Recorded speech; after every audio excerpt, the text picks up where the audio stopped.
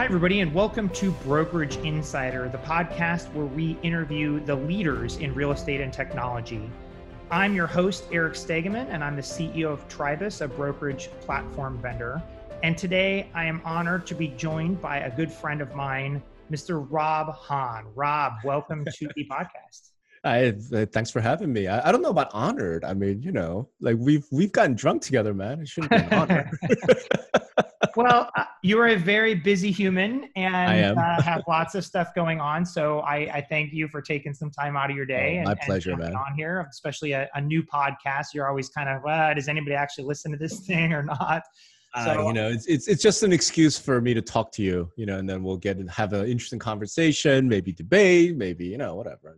Yes, I think that's you have this, and Rob has this great podcast that he does with Greg Robertson, who's also a friend at Cloud CMA. They called Industry Relations, right, Rob? Sorry about that. Yeah.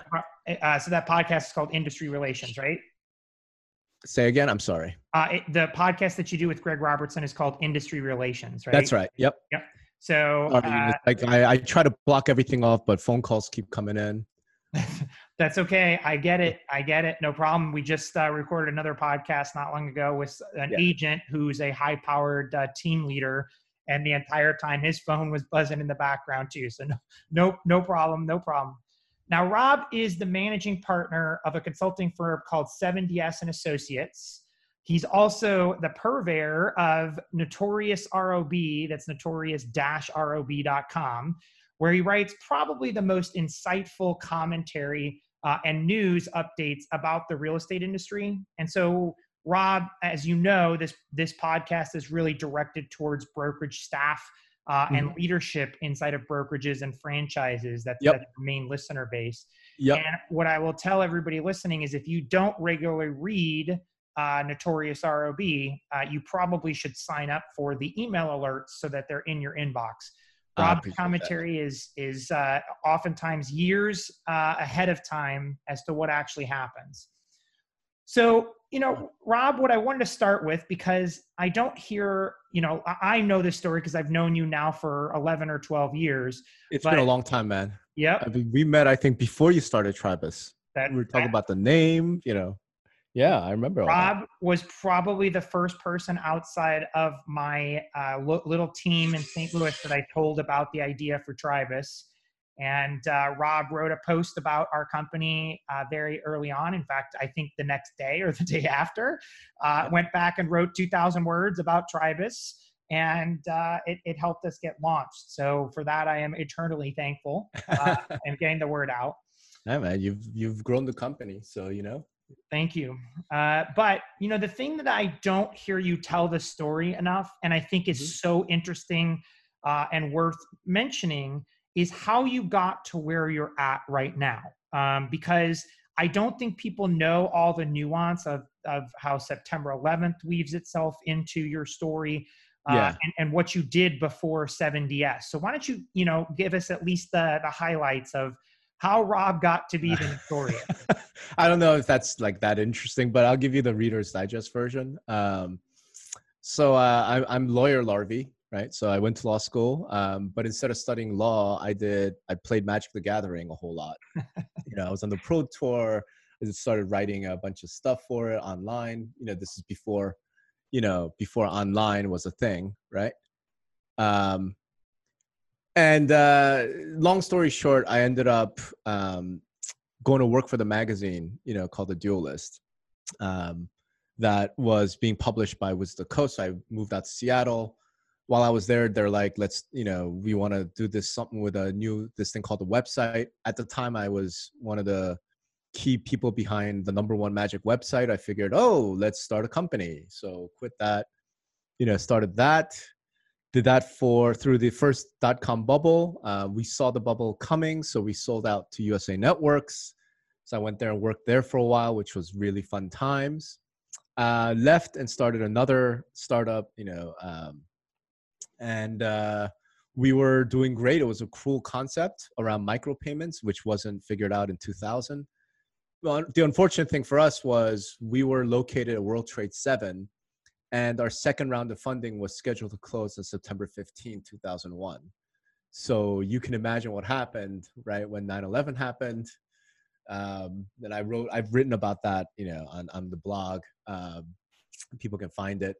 So after that, it was just a terrible time, for good 2-3 years, during which time I ended up I was doing some consulting work, just trying to survive. And I ended up hooking up with a online agency that had Realogy as its main client. So that's sort of how I got into real estate. Right? But I started off in the commercial side, which I think gives me a sort of a different perspective, or at least gave me a hugely different perspective on everything, on real estate, on technology, because I was coming at it from the commercial side of things. I worked at Coldback Commercial, for I want to say like 4 years. After which I left and started doing my own thing, and I've been doing that since 2009. And so here he is with that extra insight from, working from the franchise perspective or the corporate perspective, at least at Coldback Commercial. But Rob's worked with some of the most well-known companies, the leaders in our industry. He's also been a major advisor to the largest MLSs in the country. I know you did work with what's now Bright, or what was MRIS before that, as well as a number of other MLSs, talking about all sorts of things, which he probably can't share with us what he told them about. But and in fact, most people don't know what I do for a living, because I feel like, even the fact that I'm working with somebody is nobody's business, right? But my client and me, unless I have to disclose it, I don't. So people are like, how the hell do you make a living? I'm like, well, I just don't talk about my clients. That's all. Why don't you say specifically, like, who is your average customer? What kind of work do you do for them, et cetera, from a high level standpoint? Yeah, I mean, from a high level, I basically ended up tending to work with some of the larger companies, because they're the only ones who actually have the money, right? Because I'm far from the cheapest guy out there. And the other thing that's sort of unique, I suppose, is I usually tell people, like, call me when it's sort of a bet your company type situation, right? When you really don't know kind of what to do. Like, I'm not the guy to call if you want to like increase your agent retention by 5%. Like, I'm just not that guy, right? If your thought is like, we just want to increase our website traffic by 5%, there are plenty of other guys, including Eric, who could probably help you out better than I can. I think you call me when you're facing a strategic crossroad, and you're really just trying to figure out what's the best way of handling that. So, whether it's MLSs or brokerages or franchises or tech companies, I find that, the best relationships are those where, either the leadership has some truly like out of box thinking, like, we want to really pivot and do something else, then I'm your guy. Or you're confronting a real problem, and you want to try and figure out, like, what's the way out, right? Then I'm your guy. So those are the types of clients I tend to have, those types of engagements I tend to have, and it's a lot of fun. The downside of it is that maybe I could potentially have grown much faster and become much larger if I'd done more of the traditional stuff, but I don't know, I just don't find that stuff all that interesting. I was just going to say, if you didn't say that line, I was going to say, I think that would be boring to you. Yeah. I mean, I feel like I could do it, but I mean, there are people who are, I think, probably better at that sort of thing. And certainly a lot cheaper. So, I just typically steer those people to other companies, other people that I know will do a really great job. And so you think about some of the biggest ideas or the biggest questions in our space. So I definitely want to chat with you about a few of those. Yeah. One big one that's certainly at the top of my brain right now, and has been for 6+ months, is the concept of iBuyers, right? And obviously things have changed, and the buying, according to the leading person that tracks these things, says that their buying was down 90% during the virus.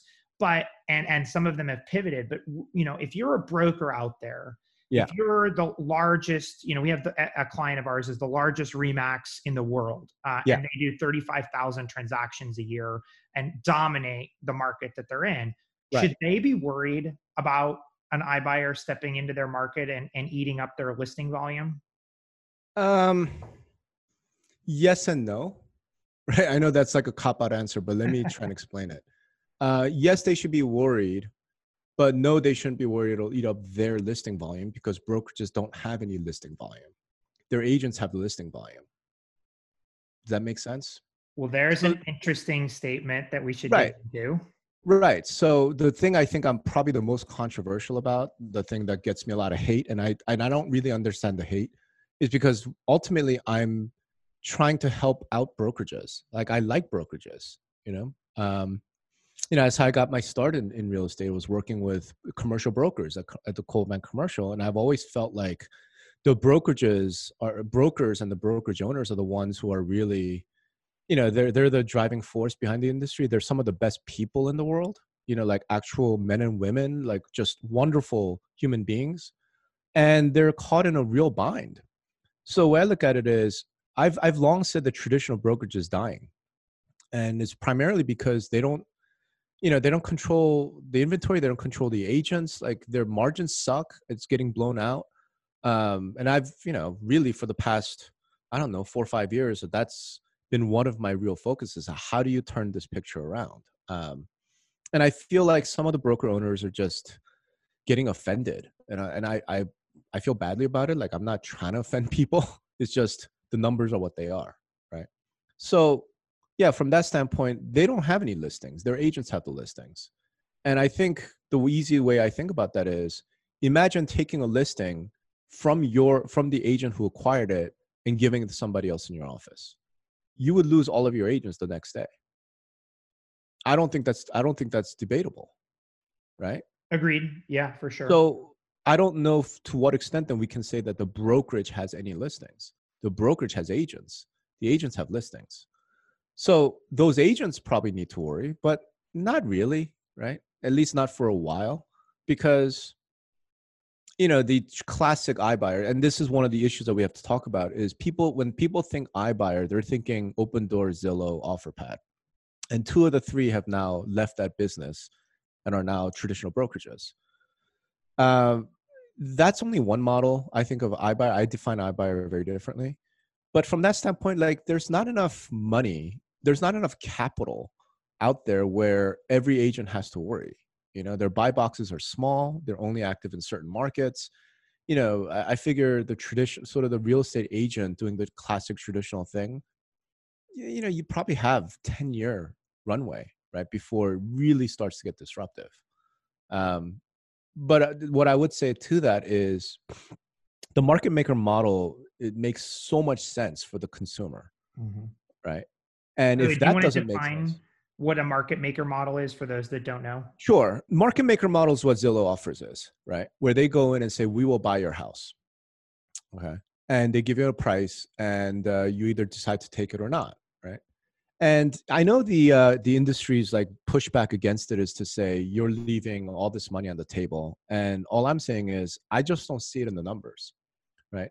Zillow's margin, if you will, the difference between what they offer the seller and what the seller ultimately can, if the seller says no and they go put it on the open market, Zillow's released research about this. The difference is like 0.2%. Right. So I'm like, okay, 0.2% on a $300,000 house is $6,000, right? No, it's less than. It's like $600. Yeah. And who wouldn't pay $600 not to have to stage their house, not to have to put the kids in the minivan and drive around whenever a buyer wants to come visit? I mean, the convenience, the speed, the certainty, all of those things are just, they're real, right? So I think what the industry has chosen to do is to talk about the investors and the flippers who come in, the We Buy Ugly Houses guys who come in and say, we need a 20% discount to market price, and just lump them under iBuyer. I'm like, that's fine. I mean, do whatever you need to do, but at least understand that that's not how market makers work, right? At least not on the numbers I've seen. If I'm shown different numbers, I'll change my mind, right? But I've been tracking that for quite some time, and I'm pretty confident that at least Zillow, which is the sole remaining market maker, doesn't play. They don't play those games. They offer market value for the home, and then they sell it for a very, very small premium. And I think what their hope is, they're hoping to make all their money on ancillary services like title and mortgage, right? So, that's the market maker model. But the one that I think brokers have to really pay attention to are the knock fly homes model. I can't even say knock anymore because they've abandoned that model. But it's the buy first, sell later model. And that's becoming really popular. And in a certain way, I think I would say this, and I've said it before, if you're a big brokerage and you're not offering that to your agents, then I really question what your value is. Okay. So the concept here, of course, is that they will more or less float you the money to buy the house Right. that you want to buy. It goes back to like a bridge loan. Exactly. It might have been referred to back 20 years ago when I first got into the business. Exactly. And that concept is that your offer is stronger because you don't have to sell another house. That's right. So yeah, I've been calling those the bridge loan model, right? Yep. And that's exactly what it is. It's I list my house with you, right? But instead of waiting for my house to sell, you're going to give me the cash where I go and buy my next house, right? And then I move out of my house. Now I have no emotional attachment to it. I'm not living there. I'm not putting my kids in a minivan. Now you can stage it, whatever, list it, sell it vacant. And then once that closes, then we settle up, right? It's a brilliant model. And a lot of brokers, a lot of agent teams are really starting to take advantage of that. And there are companies that are now popping up that are essentially trying to be platforms to allow brokers and agents to do that. Incidentally, Knock is now one of them because they've pivoted, they switched their model. I think that model, and I've said from, 3 years ago when I first started really thinking about iBuyers, I've always thought that brokerages should go down that path because the capital requirements are way lower than trying to be a market maker, right? And the capital turn is much faster, right? You're not waiting 3 months, you're maybe more like 4 weeks. So it just makes a lot of sense. But, as yet I haven't seen, the real big guys embrace that. And I don't know why. I want to chat for just a second, go back to the market maker model Sure. and that concept, because to me, that is, we almost had what I'm referring to with the virus time is like a false start of the market maker model. And I totally get where you're saying like that on the Knock, et cetera, of the world, the bridge loan models, that it's almost like another service that the broker provides and just has in their stable of tools that's in the listing packet. But that doesn't change the model. That doesn't change how a broker operates, right? I mean, from the high level perspective, there's still the entire process that goes on. There's still, a home that gets sold, so a home that gets bought.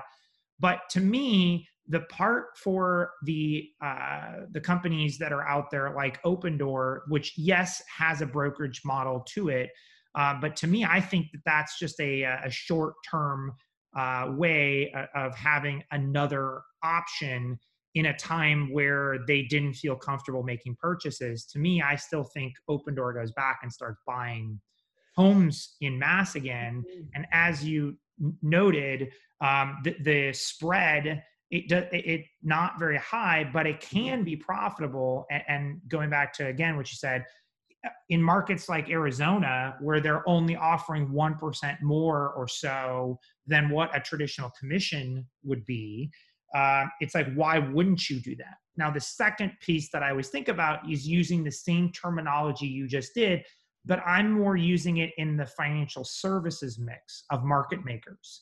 So a market maker, essentially has control over the inventory and the distribution of how a stock gets sold because they control that much of the volume of what happens on a daily basis. And their people own, their clients per se, or their internal trading desks own that much of the stock that they somewhat have control over the price on what happens to a stock on a daily basis. So what prevents Opendoor or any Zillow Offers or whatever from going and owning so much of the 3-bedroom, 2-bath inventory in a market and delaying the distribution of that it rises prices? And instead of making it on the spread of, hey, I paid you 8% less than what it's worth, and I resold it at 6% less than what it's worth, and so I'm making that 2% spread. What's preventing them from just going and holding off inventory, which essentially artificially rises prices? I think there's a couple ways to think about that. Number one is I never thought that the market maker owns and controls inventory, like even in financial stocks and bonds and whatnot, right? Because what the market maker is really doing is just creating liquidity. Like if they end up having to buy 10,000 units of pork bellies, it's not like they just want to own the 10,000 units of pork bellies, right? Like that's not their business. Their business is to buy it like at 8 a.m. and then sell it by 8:15, Right. right? So all they're doing is serving as an intermediary to create liquidity. And I think for me anyway, I think of market makers like a Zillow Offers in exactly the same way. I honestly believe that Zillow, if they could buy a house for $299 and then without staging it, without renovating, without doing anything to it, sell it to another buyer 5 minutes later for $299, $200, I think they would do it. Do you see what I'm saying? Sure. I mean, it's the old 1% statement, which I always talk about, which is if you can make a 1% return on your money, you're still Right. positive. Why not do it? Right. Right. And so it's just right now because of houses, the way that we buy and sell houses, because of the transaction time. Right now, I feel like the market makers do have to buy a house, then they have to renovate it, clean it, repair it, do all of that stuff before they can sell it, right? But I could easily envision a scenario where 10 years out, the normal way we just go about things is, okay, I want to buy a house. So you place an order with the market maker, they go find a house and say, okay, how much you want to sell your house for? $299. Great. We'll buy it for $299. How much you want to buy a house for? $299, $500. Great. Here's a house, $299, $500. Unrepaired in current, you know what I mean? Like I could see that happening. Right.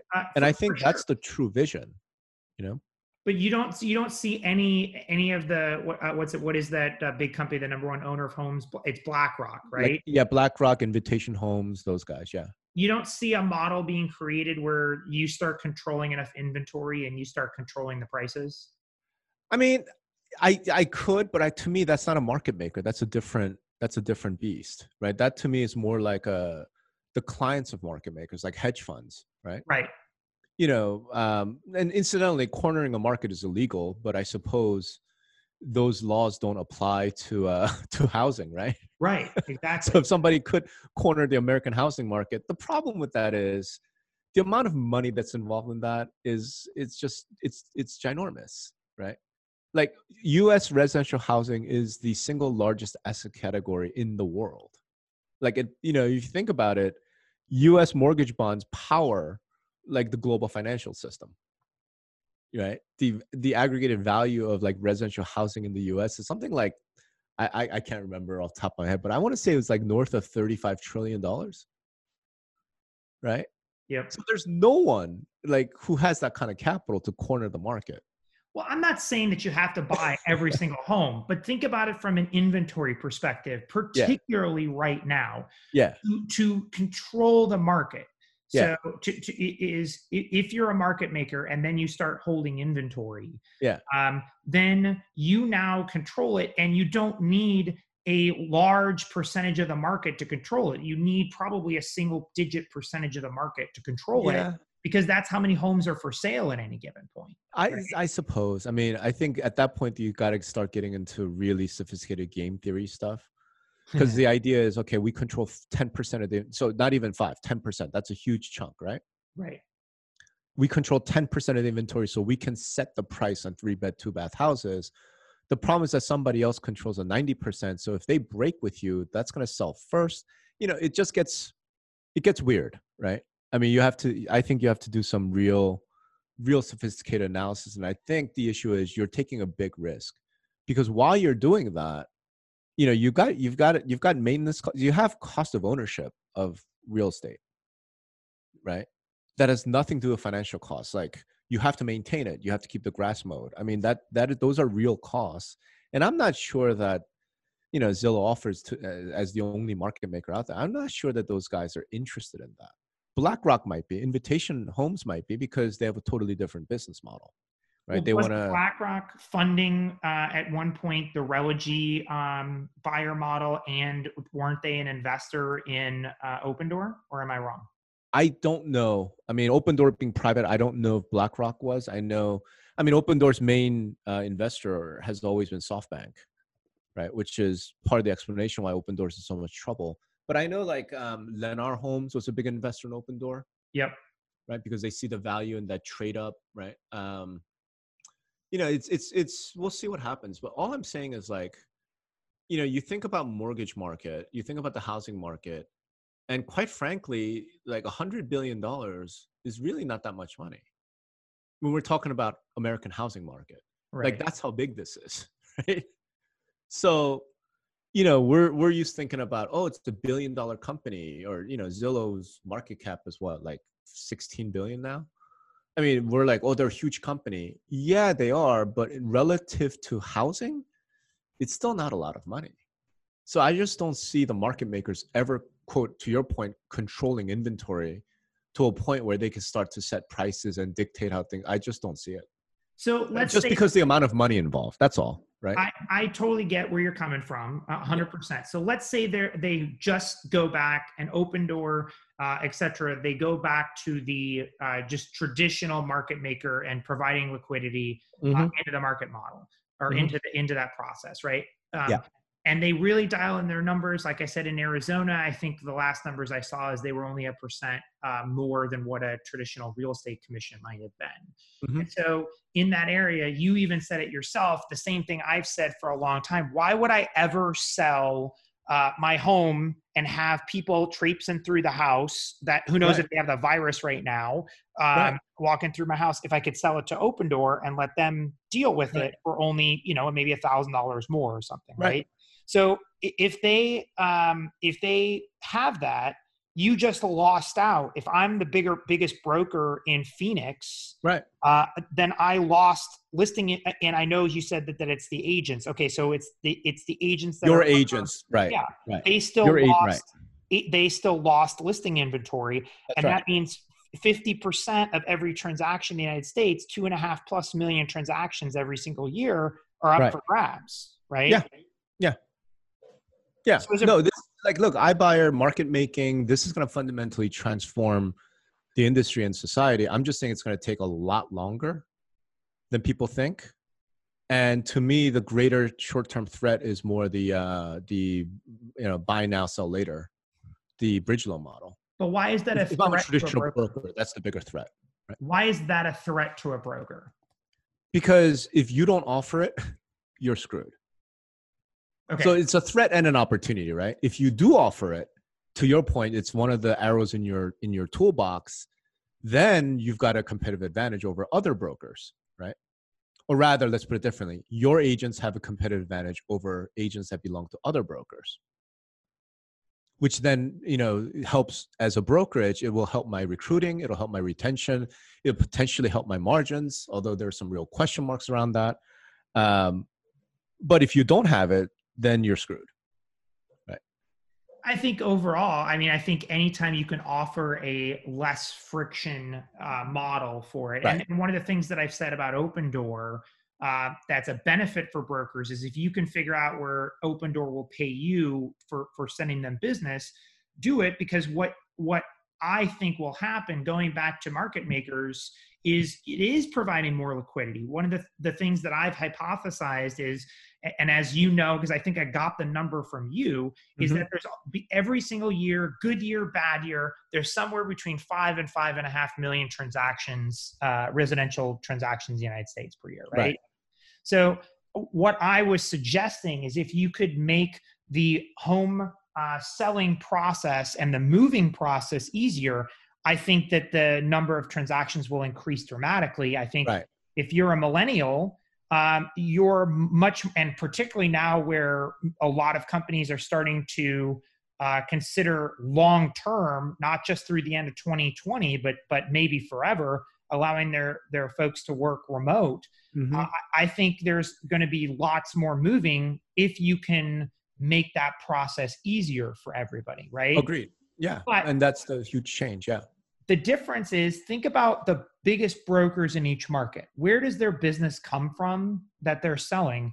Those signs in yards have lots of value, right? And if they're now all Open Door signs and there's no more, you know, Remax sign, or there's no more Berkshire Hathaway sign that's in that yard, does the value of that brand start to diminish?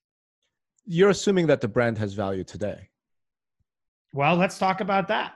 I don't think it does. Right. I really don't think there are that many real estate brands that can say we have real brand value.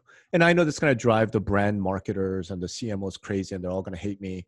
But I'm just, I'm just going based on what I'm hearing from actual agents, right? And what I'm seeing in the numbers, right? I just don't see it. So if someone wants to show me data, otherwise, I'm more than happy to change my mind, right? Because and we've talked about this a lot. Like I have strongly held opinions, but my opinion is subject to change based on the actual evidence and the data, right? So when I see agents, and one of the things that I do, I do a lot of primary research now because my practice changed a little bit. So recently I went out and spoke to 18 different top producing agents, team owners, and brokerages, right? And the top producing agents, they all uniformly say, like, I don't really get anything from my brokerage, right?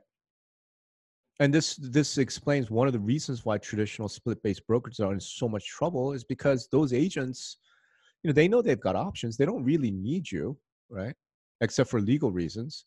They might stick around because they like you and they don't mind that you're making 10%, 10 cents on every dollar. There does come a point where those people look at their numbers, and especially with COVID, everybody's looking at their numbers and say, why am I paying my broker $30,000 a year? What am I getting for my 30 grand? Right. And right now, I got to say, a lot of brands, especially, don't have a clear answer to that. Maybe I'm wrong. Maybe there are a lot of agents out there who are super happy to pay $30,000 because the Remax brand brings me business. I just haven't heard that. Right. That's just me. Right? I mean,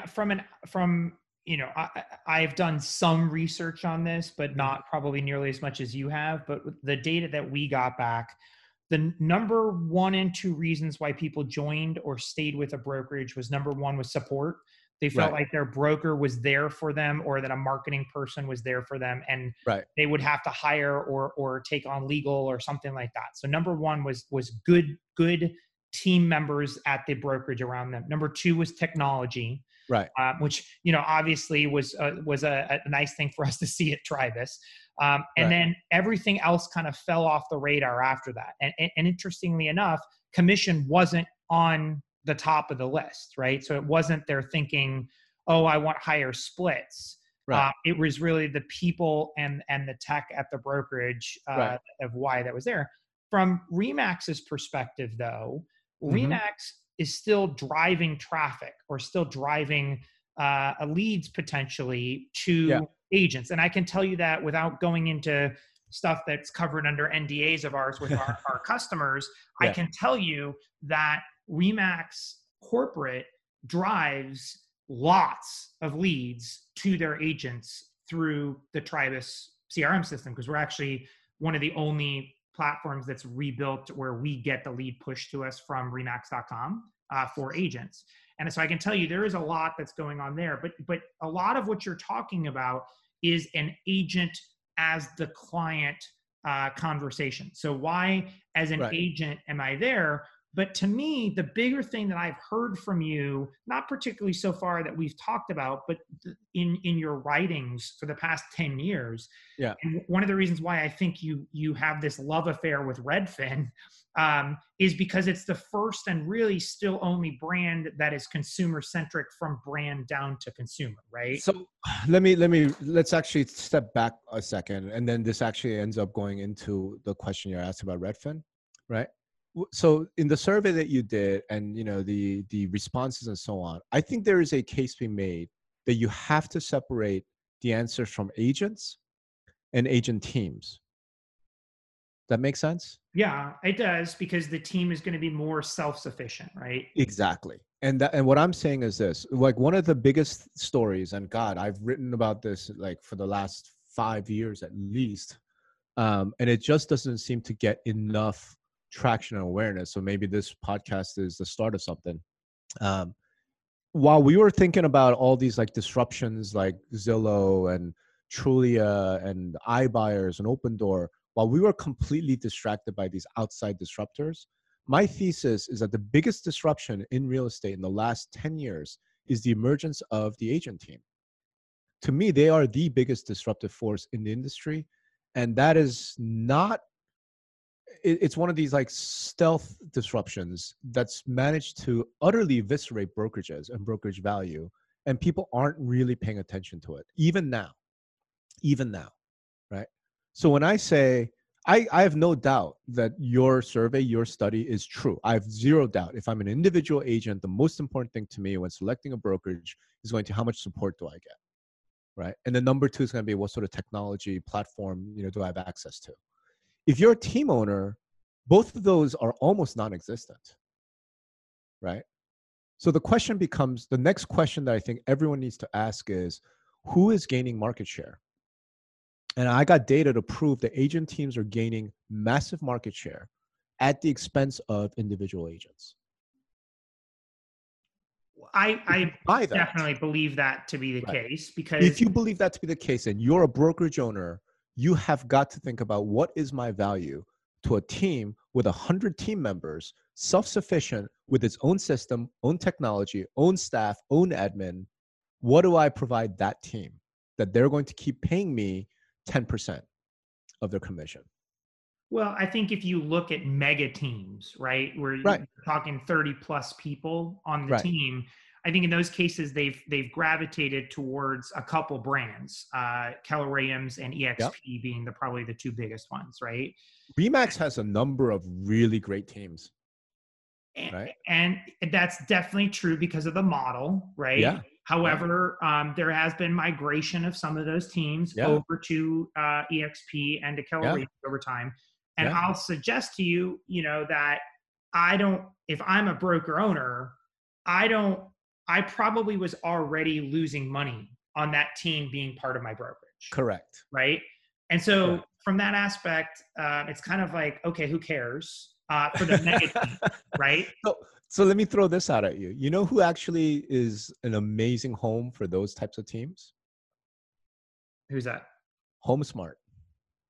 Yeah, they're kind of the benchmark, under radar type of a company that's in that market. Right. And again, people don't think about it, but this is what people don't think about, right? Because I've written papers on this, is because those brokerages do not care about splits. They don't care about sales volume. All they care about is transaction count. Right. Right? Because of their business model. So look, I mean, this, I know we've talked about this a lot. At the same time that I'm saying traditional split-based brokerages are dying, I do think that the 100% guys they're really growing. I think they're fantastic, for the teams. And then the Redfin types, I think, are the next wave. And the reason why I say the Redfin types, and so this goes to answer your question, it's not because they're W-2, although that's an important part of the Redfin thing. It's because Redfin's not a brokerage. Redfin is actually a giant agent team. Yeah, I mean, that makes sense because everybody works together and you're not really, if you're an agent, you do get a bonus at Redfin for closing deals, but it's not the majority of your income, right? Correct. It's not the split, right? And because Redfin controls its employees the same way that an agent team controls their team members. So, I mean, that's a whole other conversation though. Is it legal for a team leader to control their team members? Of course not. I mean, every agent is violating labor law. You know this, I know this, we all know this. It's just that no lawyer has brought a lawsuit yet. But the minute they do, I mean, every agent team they're going to lose. But doesn't that change the whole model of teams overnight? No, not really. So one of the interesting things is in the last couple of years, I've been talking more and more to team owners who are voluntarily converting over to W-2. Not because they're afraid of the legal issues, but because they realize they will get much better margins if they convert their team members to W-2 employees. Well, if you pay attention to things I've written in the past at all, and you and I have had this conversation, I ran a brokerage. Yeah. We had traditional splits. We had exactly three split options, which was 50-50 for any business we generated and gave to the agent, 75-25 for any business they brought in the door, or they could pay a desk fee and get a 95-5 split.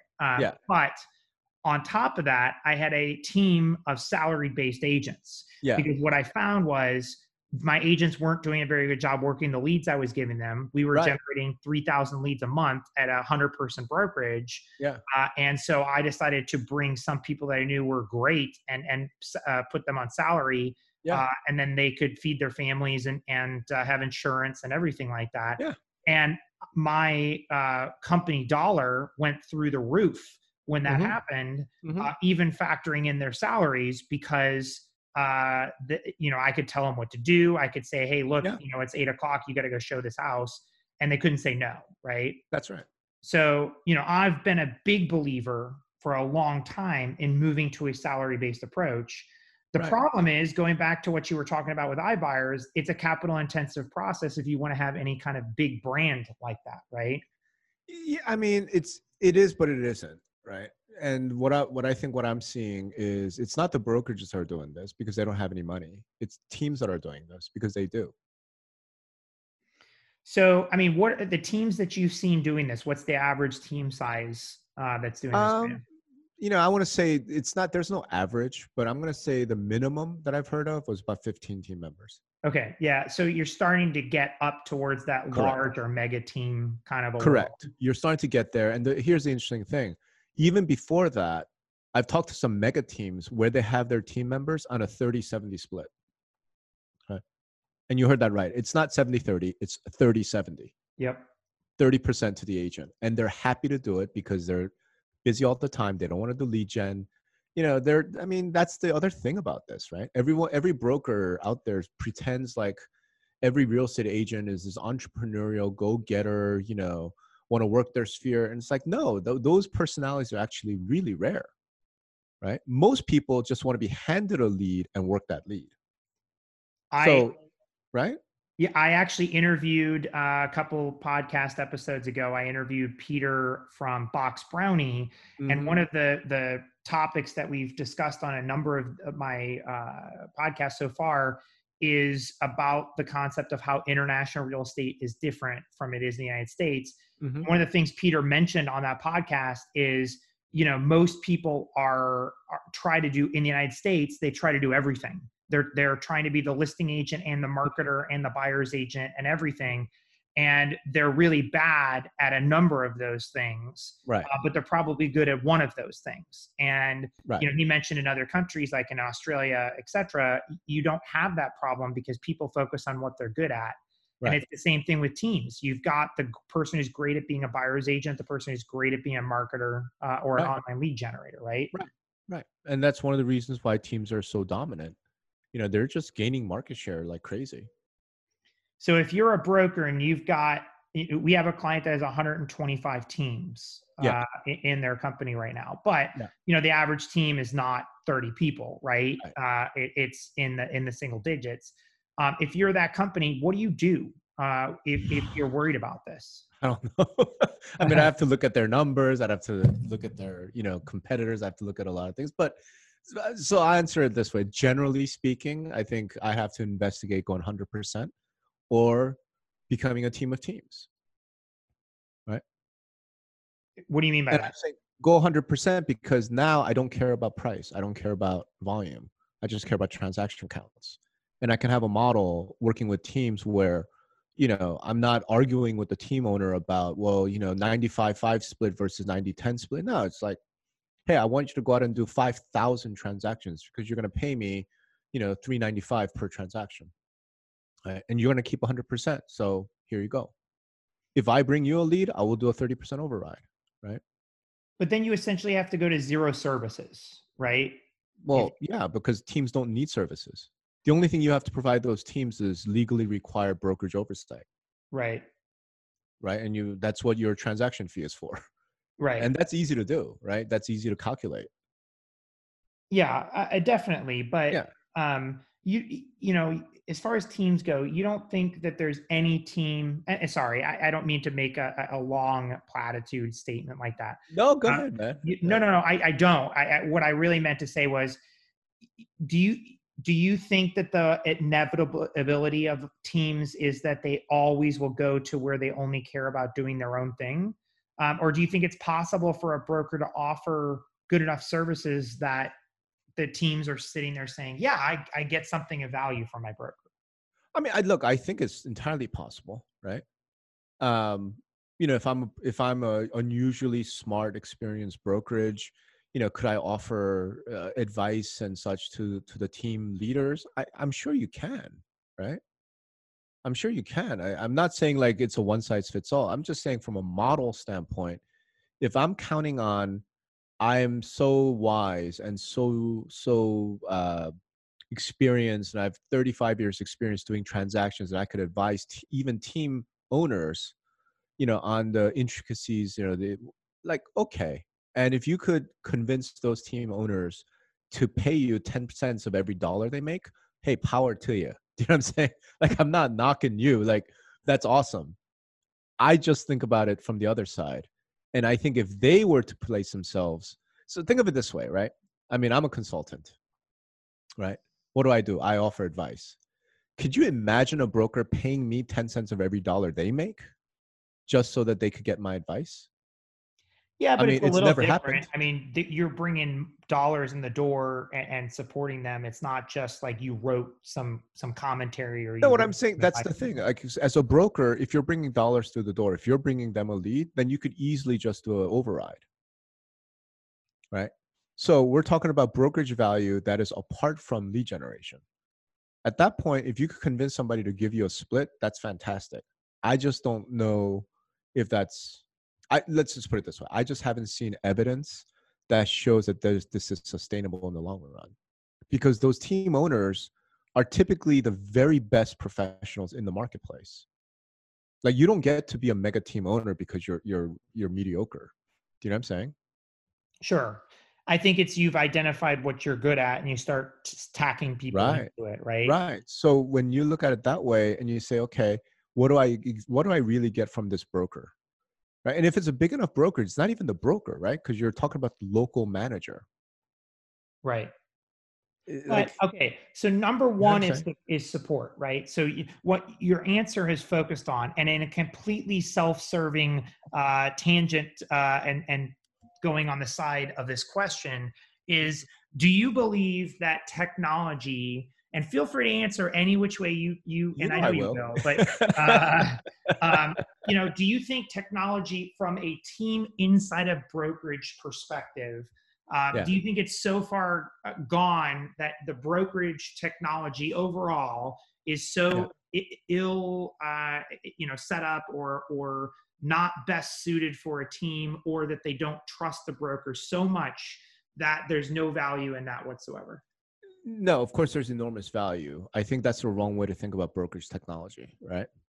So to me, the right way to think about brokerage technology, and I just recently had this conversation with a CEO of a tech company, is that it has now become clean sheets. Do you know what I mean by that? No. If you're a hotel, you can't compete with other hotels saying we have clean sheets, Oh. right? So Okay. in a similar way, I think if you're a brokerage today, you have to have technology. The problem is, I don't know that that's big enough a differentiation. And the only time it becomes a big enough differentiation is when somebody's already working with you, right? So, in a real way, it's almost like like trying to go on dates, right? And saying I'm a great lover. The only way that the other person is going to find out, right, is to actually, get into bed with you. So trying to convince somebody to get into bed with you by claiming you're a great lover while everybody else is doing the exact same thing, that's a tough road to hoe. Yeah, but So, you're well, hold competing. on. But you're okay. So if you're a brokerage and you have access to some technology or something that is really differentiated, that's really unique, that they can see from the outside without having signed on the dotted line, without having, joined and hung their license with you, then that might be something, right? All I'm saying is right now, I just don't see that in the brokerage technology landscape. Well, Everybody makes the exact same claims. Everybody says their platform, their tool is amazing, and they have tons of testimonials from their agents saying this is the most, awesome banging thing ever. You know, and everyone's saying that. So how do you? If I'm an agent and I have to try and pick between those, like how do I do that? I think, it's almost like you have to get a test drive and see. Right, Uh, right. And even test drives though, right? Because I mean, I just recently bought a car, so I know uh, there's a difference between a test drive and living with a car for 30 days. it's a, You know? that's a true statement. Um, And but one of the issues with one of the issues with that for brokerages and technology and agents specifically, especially teams, is there's massive switching costs, right. right? Well, If it were if it were as easy as, I'm going to try this brokerage for 30 days and if it doesn't work out, I'm just going to move to this other brokerage and it takes 15 minutes to switch database connections, then maybe we'd see something like that, like test drives. But right now, it's a massive transaction, fee, if you will, cost to switch brokerages. So it's really difficult. And that's well, so yeah, broker in many cases, if you're a decent agent at all, the broker in many cases will give you money towards the switching costs from a sure, sign, marketing, etc. sure, perspective, right? sure. From a technical perspective, one of the things without being too self-promotional here, but one of the things that we do that has seen a huge benefit is, we onboard the agent for them as part of our Sure. program that we do, where we literally, our support team goes and downloads from their old system all of their contacts, cleans their lists, imports all of their email marketing, etc., and Right. that keeps that switching cost down for that agent to join the team. But you're right, they can't go test drive our system. Now, No. that all being said, that brokerage I mentioned that has 125 teams, though, with once again, without being too promotional of Tribus, we have over 50% of those teams use our system as their primary technology tool. So do you think that's just we got lucky? Do you think that's that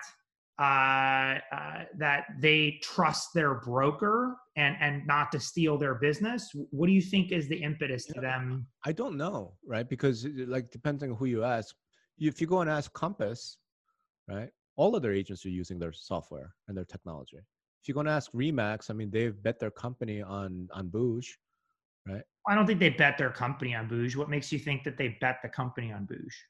Oh, just it's kind of an internal joke, I guess. I've been saying the last 3 earnings calls from Remax have all been Booj, Booj, Booj, right? Like I don't know what their corporate strategy is apart from Booj. Um, Realogy's made huge bets on, and they keep talking about their internal technology, like everyone does. Brokerages large and small, they all talk about their technology. My only point is, unless your technology is visibly different from the outside, right? Prior to a test drive. So I guess a way to think about it just again, think about it as an analogy. If you're offering a Tesla and all of your competitors are offering internal combustion engines, then you've got something that someone can see without having test driven. Do you know what I mean? Yep. But if it's we have a 5.0, V8 and our competitors a 6.2 V8, I got to test drive those. And right now in the brokerage landscape, I'm not seeing the Tesla. I'm not seeing oh my God, this is so obviously dramatically different than anything else that's out there. So I Just talk not. about all the time, our clients, the thing you're talking about, Yeah. make sure our clients tell their prospect agents, you're essentially, when you come over to our company, you are Yeah. getting essentially an outsourced support person for you, your team, etc. Sure. That will do whatever you want, because that's kind of Sure. what we sell to the broker. And Sure. that's the big differentiator, because the truth is, no matter what we do, we can have a better interface that looks more slick or does these three features that nobody else does, like AI of identifying who's interested in what better than what anybody else does. But there's a reason why there's been in the past 7 or 8 years, there's been no major innovation. Even Compass and all these guys, Booj, Remax, etc. There's no major innovation that's out there, because for the most part, we all know what a broker needs, or what an agent needs. I mean, what they need to be successful. The problem or the hard part is actually getting them to use it. That's the Sure. key, right? Or Sure. that's getting them to log in. at least once or twice a week, that's the killer app. That's part of the problem. The other problem though is this. I mean, so I'll just ask you, right? If I'm an agent team from a Keller Williams, right? Can I buy Tribus? No. Well, here's the thing. I can go buy a dozen other quote platforms. Right. So in a real way, the issue is like you've chosen to make it your business model that you only sell to brokerages. Right. Well, there are plenty of CRM/platform/lead gen/transaction management AI. Like if I'm a team owner, there's no shortage of vendors who will sell me technology. Sure. So unless whatever my brokerage is offering is either a way better, which we just talked about, how do you prove that, or way cheaper, it's a tough road to hoe. Right. Well, I mean, I think from our perspective, what I was saying is one of the things I'm really proud of is out of 125 teams, over 50% of them use our system as their primary system. Sure. And I personally think our support is a big reason why that's the case. Sure. Because we're essentially doing their marketing work for them and onboarding team members when they add team members. Sure.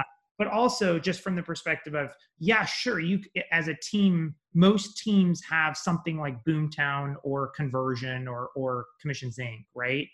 They're doing lead gen to drive business to that team.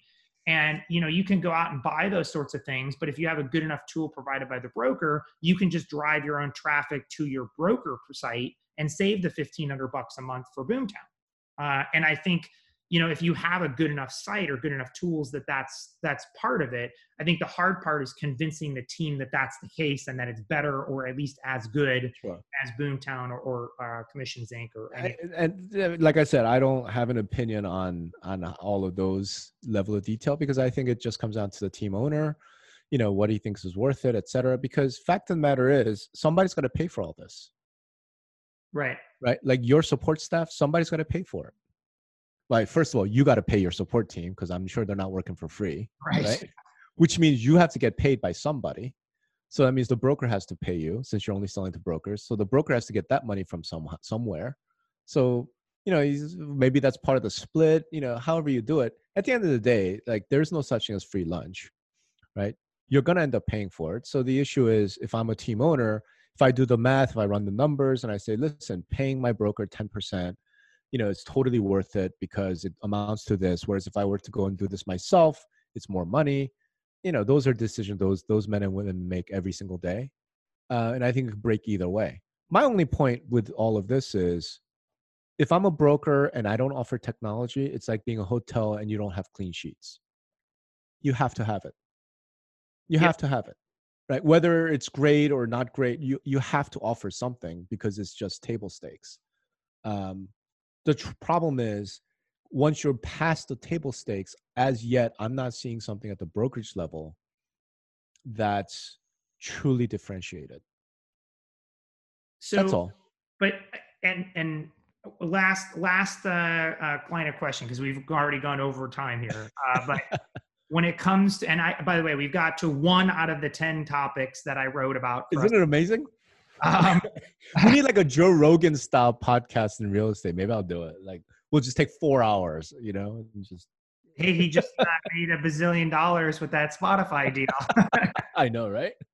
Maybe you should talk to Inman about being the podcast, the exclusive podcast.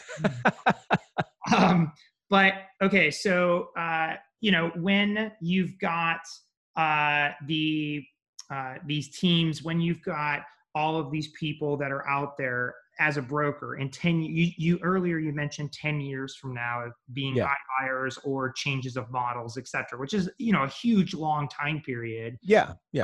And if anything is out there, it's shown that in 1 year we can flip business upside down on its head with the virus, with of course swan events, which by the way, if you haven't read, Rob writes every year kind of a future predictions. Sure to be wrong or your money back. But some of them are oftentimes spot on. But so, you've got teams, you've got all of this. So from a franchise or from a Compass, et cetera perspective, And we all know that Compass saying that all of their agents use their system is bunk, right? It's just not true, frankly. So, Remax talks about everybody, wanting everybody to be and so invested inside of their Booz acquisition. Relogy talks about, the stuff that they're trying to build internally. Berkshire Hathaway tried to build a massive system internally that they had to throw in the trash can recently. So all of that, that's out there and all these franchises. Why do you think that most of these large companies are unsuccessful? And that, like, a perfect example is Relogy bought Zap, right? And spent $200 million for buying Zap, a real estate technology company, a few years back, 3 or 4 years back now. And so they spent $200 million on buying this tech company that was there, and now they're throwing that in a trash can. Why do you think that these large companies that make this huge PR splash, and then 3 years later, they kind of have to throw it all in the trash can? I mean, first of all, I don't know that everyone's done that. Like, Booz hasn't thrown in the trash can, right? I don't know how Booz is only a year into it, right? Yeah, exactly. So I don't know, like, maybe that becomes the poster child for success. I don't know that Compass is not successful with their tech strategy. We just know that Realogy and Zap didn't really work out. But how much of that is because of Zap? How much of that is because of, internal turmoil inside Realogy? I mean, it's hard to say. Let's look at KW, and I'm not Yeah. talking about Command or Kelly. I'm talking about the previous iteration, which was called eEdge. Yeah, right? yeah. So, Gary Keller and his team go out and acquire what they call best in breed in terms of websites. And they had market leader for websites. And if that doesn't date how eEdge at all, that tells you something. But so they, buy eEdge for websites and for CRM. They buy Dotloop, which, I think Gary Keller has said their buying of that without investing in it was one of his biggest regrets of his life so far. So they buy Dotloop and they buy another set of tools. And, again, 3 years later, they throw it all in the trash can and they start building their own system. So there's another one. And before Relogy had Zap, they had Market Leader too, right? So when you look back at them, there is a line of dead or mostly dead companies that have been involved in selling to large franchises for rollout. Berkshire Hathaway, when they switched over from Prudential to Berkshire Hathaway, they bought Red. There's another company that's more or less dead, right? So, or nobody talks about. So what makes it that when a franchise touches a system and rolls out PR, what is it about it that either it doesn't get embedded, agents don't accept it, or it's just overpromise and underdeliver? What is it that makes that pretty consistent? It's like I said, man. We can talk about specific instances, but I don't think it's possible to generalize to that extent, right? In other words, like I know large franchises that are being very good luck, kind of rolling out their tech platforms, right? Next Home is an example of that. I don't know that EXP, although they're not a franchise, but they're a national brokerage, they're having enormous success with their platform, the virtual reality thing that they've got. So I don't know that we can sort of generalize that extent. Having said that, if we are going to generalize, I think the generalization has to be that we have companies that are not technology companies trying to play in technology without making the necessary investment to play in technology, if that makes sense. Right. And I've talked about this from the MLS side for years now, because, some MLSs like HAR will talk about, we spend millions on tech development and so on. I'm like, that's great. But have you looked at what Zillow spends on its technology on a quarterly basis? Right. So that's number one. That's just terms of money. Number two, who are you competing against for your tech people? Right. If I'm Realogy and I'm competing against Keller Williams for my tech people, that's one thing. If I'm competing against Google for my tech people, that's a whole other thing. So in a real way, I think there is a real question to be asked. You need to have technology as table stakes. But if you want to create differentiation using technology, then you kind of have to become a technology company. Right. But how do you, as a brokerage, how do you morph to be a technology company? I think the only way is you get acquired by a tech company. Not that you go acquire one, because then you're still fundamentally a real estate company. You need to go have Facebook come acquire you. You need to go have Google come acquire you. You need to have, Amazon come acquire you. To me, that's the only way. But obviously, that means that you, as the CEO and chairman of a real estate company, you are now working for a tech company. How many people want to make that choice? Not many. Do you see what I'm saying? So I think it's a really difficult thing. I think so. Let's put it differently. If I were the CEO of a large real estate national company or national franchise, I don't think I even go down that road. I think I try to form a strong partnership or alliance with a legitimate technology company, right? And then I focus on what I do best, which is real estate, recruiting, training, all of that stuff. And I have to modify my model so that I'm doing the right thing on the real estate side. And I have to rely on my partner to provide the technology side. I think that's the only way you can do this. I don't see a different way, right? Well, let me ask the question in an interesting way here. So, Keller Williams, Yeah. brokerage, tech company, or both? Neither. They're not a brokerage. They're not a tech company. They're a franchise. Sorry, I should say, franchise or tech company. Uh, So you're saying franchise, right? yeah, I mean, to me, they're a franchise, and their real strength, in its real growth has been its training. Right. Like Keller Williams training and coaching is second to none. Yeah. Right? I think everyone would agree with that. I agree with you too that they're not a tech company. What about the one everybody wants to talk about, Compass, tech company or brokerage? They're a brokerage. I think they would disagree with you. I think they would too, but but I agree with you. Remax buys Bouge. Is it just a franchise. side project? Yeah, it's a franchise. Yeah. So? And my guess is when I ask you this question, you're going to say Redfin, but I'll ask it anyways. Is there any company that is involved in selling real estate that you would call a tech company? Zillow. But they're not broke. They don't have agents, right? Right. They don't have agents. They're not a brokerage. They're not a franchise per se. But Zillow's a tech company.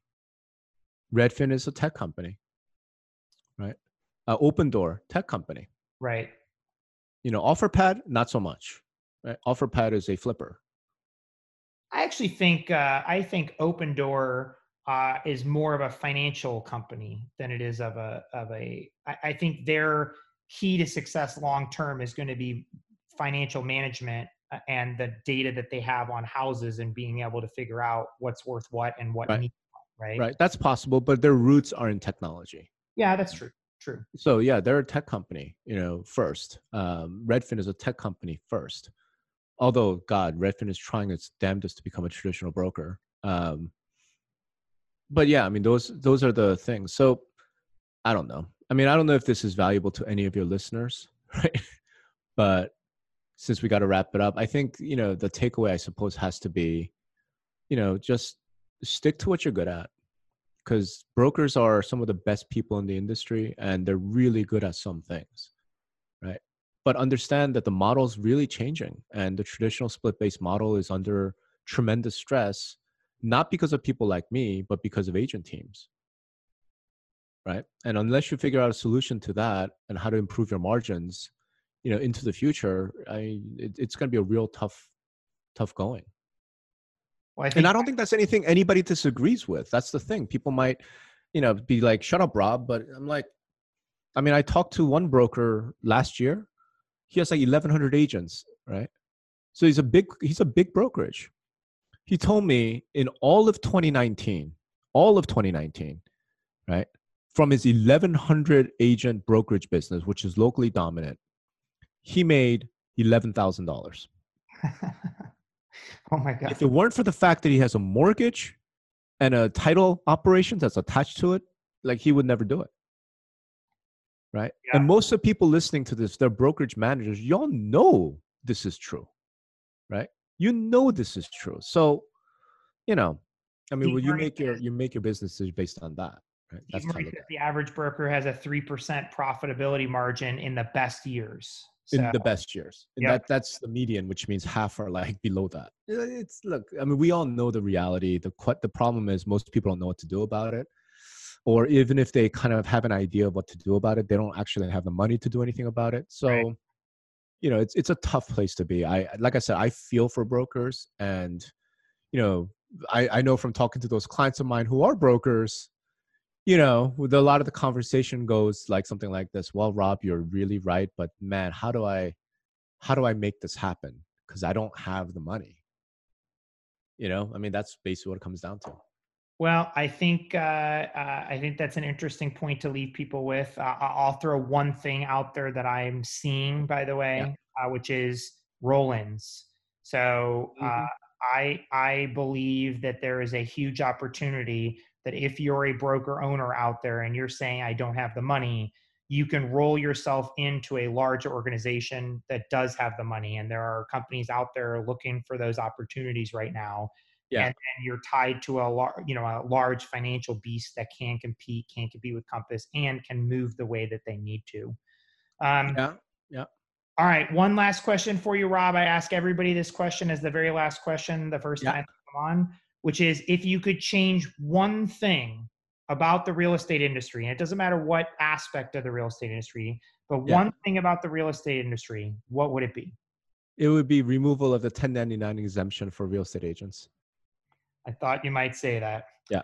Well, there you go. Rob Hahn, thank you so much for joining us. Hopefully you can find some time and we'll come back and get to the other 9 topics that I had set up for today. Sure.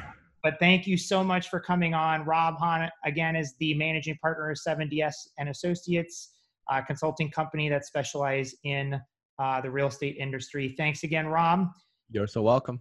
And if you are listening to this all the way through, please make sure you hit the subscribe button anywhere that you get podcasts, including Apple Podcasts, Google Podcasts, and Spotify. Thanks so much for listening to Brokerage Insider. We'll see you soon. Take care, everyone.